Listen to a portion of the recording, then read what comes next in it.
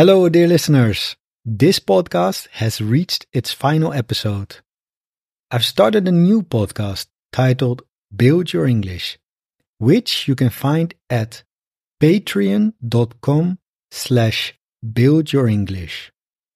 There, you can access your weekly free episode and its transcript. I hope to see you there.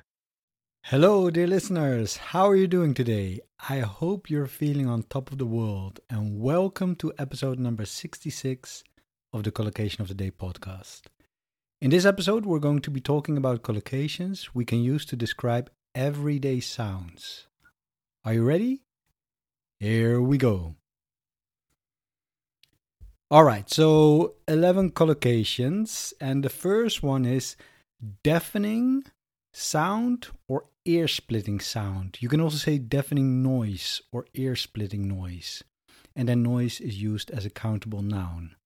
So the example sentence is, we heard the ear-splitting noise or the ear-splitting sound of 3 huge military aircraft passing low over our heads.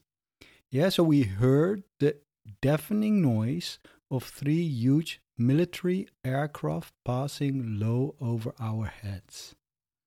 Alright, that was the first one. Number 2, excessive noise. Used uncountably here, the word noise, right?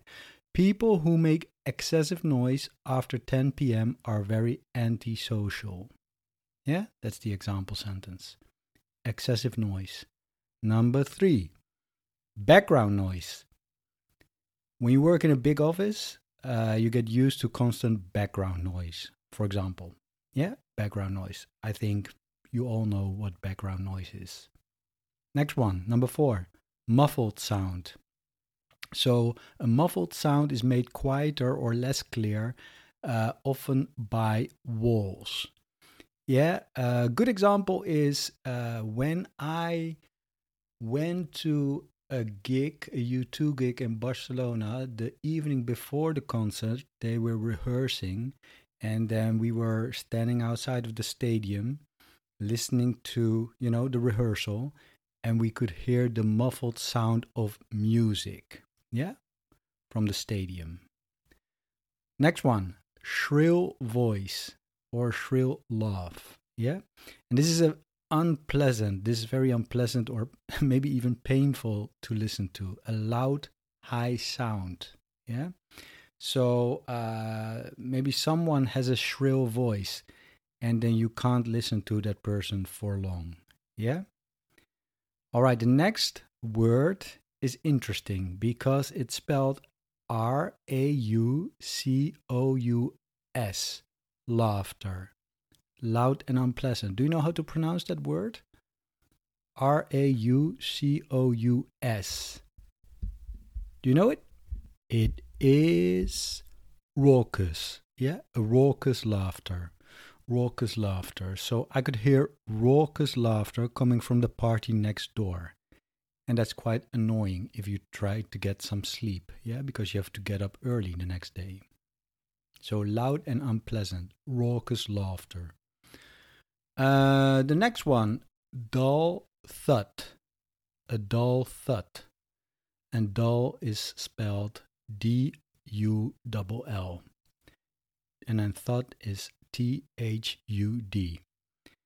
So, for example, the heavy box fell off the shelf onto the carpet with a dull thud.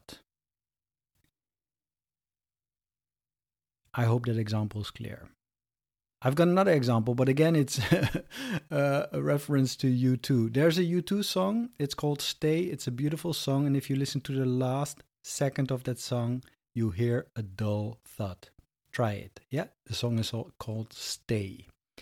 Far away, so close. Anyway, let's move on to the next one. Grating noise or a grating sound. And this is harsh and unpleasant. So imagine a big old iron door making a grating noise as it opens. So grating noise or a grating sound. And then number 9, roar of traffic. R-O-A-R from the Katy Perry song, right? Roar. I couldn't sleep with the constant roar of traffic outside my window. That's also annoying, by the way. Anyway, let's move on to the next one. Music. Radio. Blare out. That's not really a nice collocation, but let me give you an example and then it becomes a nice collocation. Loud music was blaring out of the radio in the kitchen. You can also say the radio was blaring out music. Yeah? So it is loud music was blaring out of something, so the radio or speakers, or the radio speakers was blaring out music. Yeah? Of course, speakers were blaring out music. Yeah? Okay then. And the last one, number 11. Machine hum or machine whir. How do you spell whir? Do you know it? W-H-I-R-R. Whir. Yeah? And that's a low, soft, continuous sound. Think of your washing machine. Yeah? The example sentence that I wrote down. As we talked to the factory owner, the machine hummed in the background. Or the machine whirred in the background. Yeah? But maybe a clearer example is your washing machine. All right then, that's it. Now it's over to you. Maybe some of the example sentences weren't clear enough for you. Yeah? I myself had to Google some of these sounds to truly understand how they sound. And also to figure out the correct pronunciation, by the way. Anyway, that is also your task for today. So if you're not sure how, for example, a grating noise sounds, use the internet to learn more. Yep. Okay then. This is the end, dear listeners.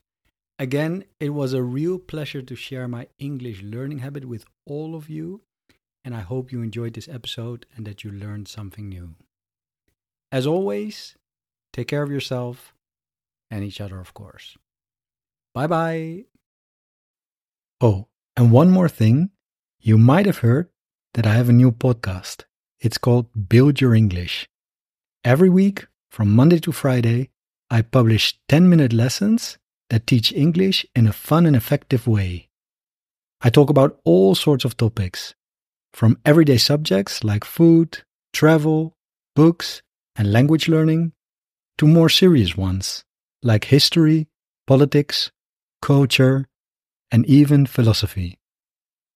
The episodes are spoken at a speed you can understand and come with downloadable MP3 files and PDF transcripts. So by dedicating just 10 minutes a day to our lessons, you won't just see improvements in your English, you'll also enjoy the learning journey. I invite you to listen to an episode and see for yourself. Patreon.com/buildyourenglish. Patreon.com/buildyourenglish.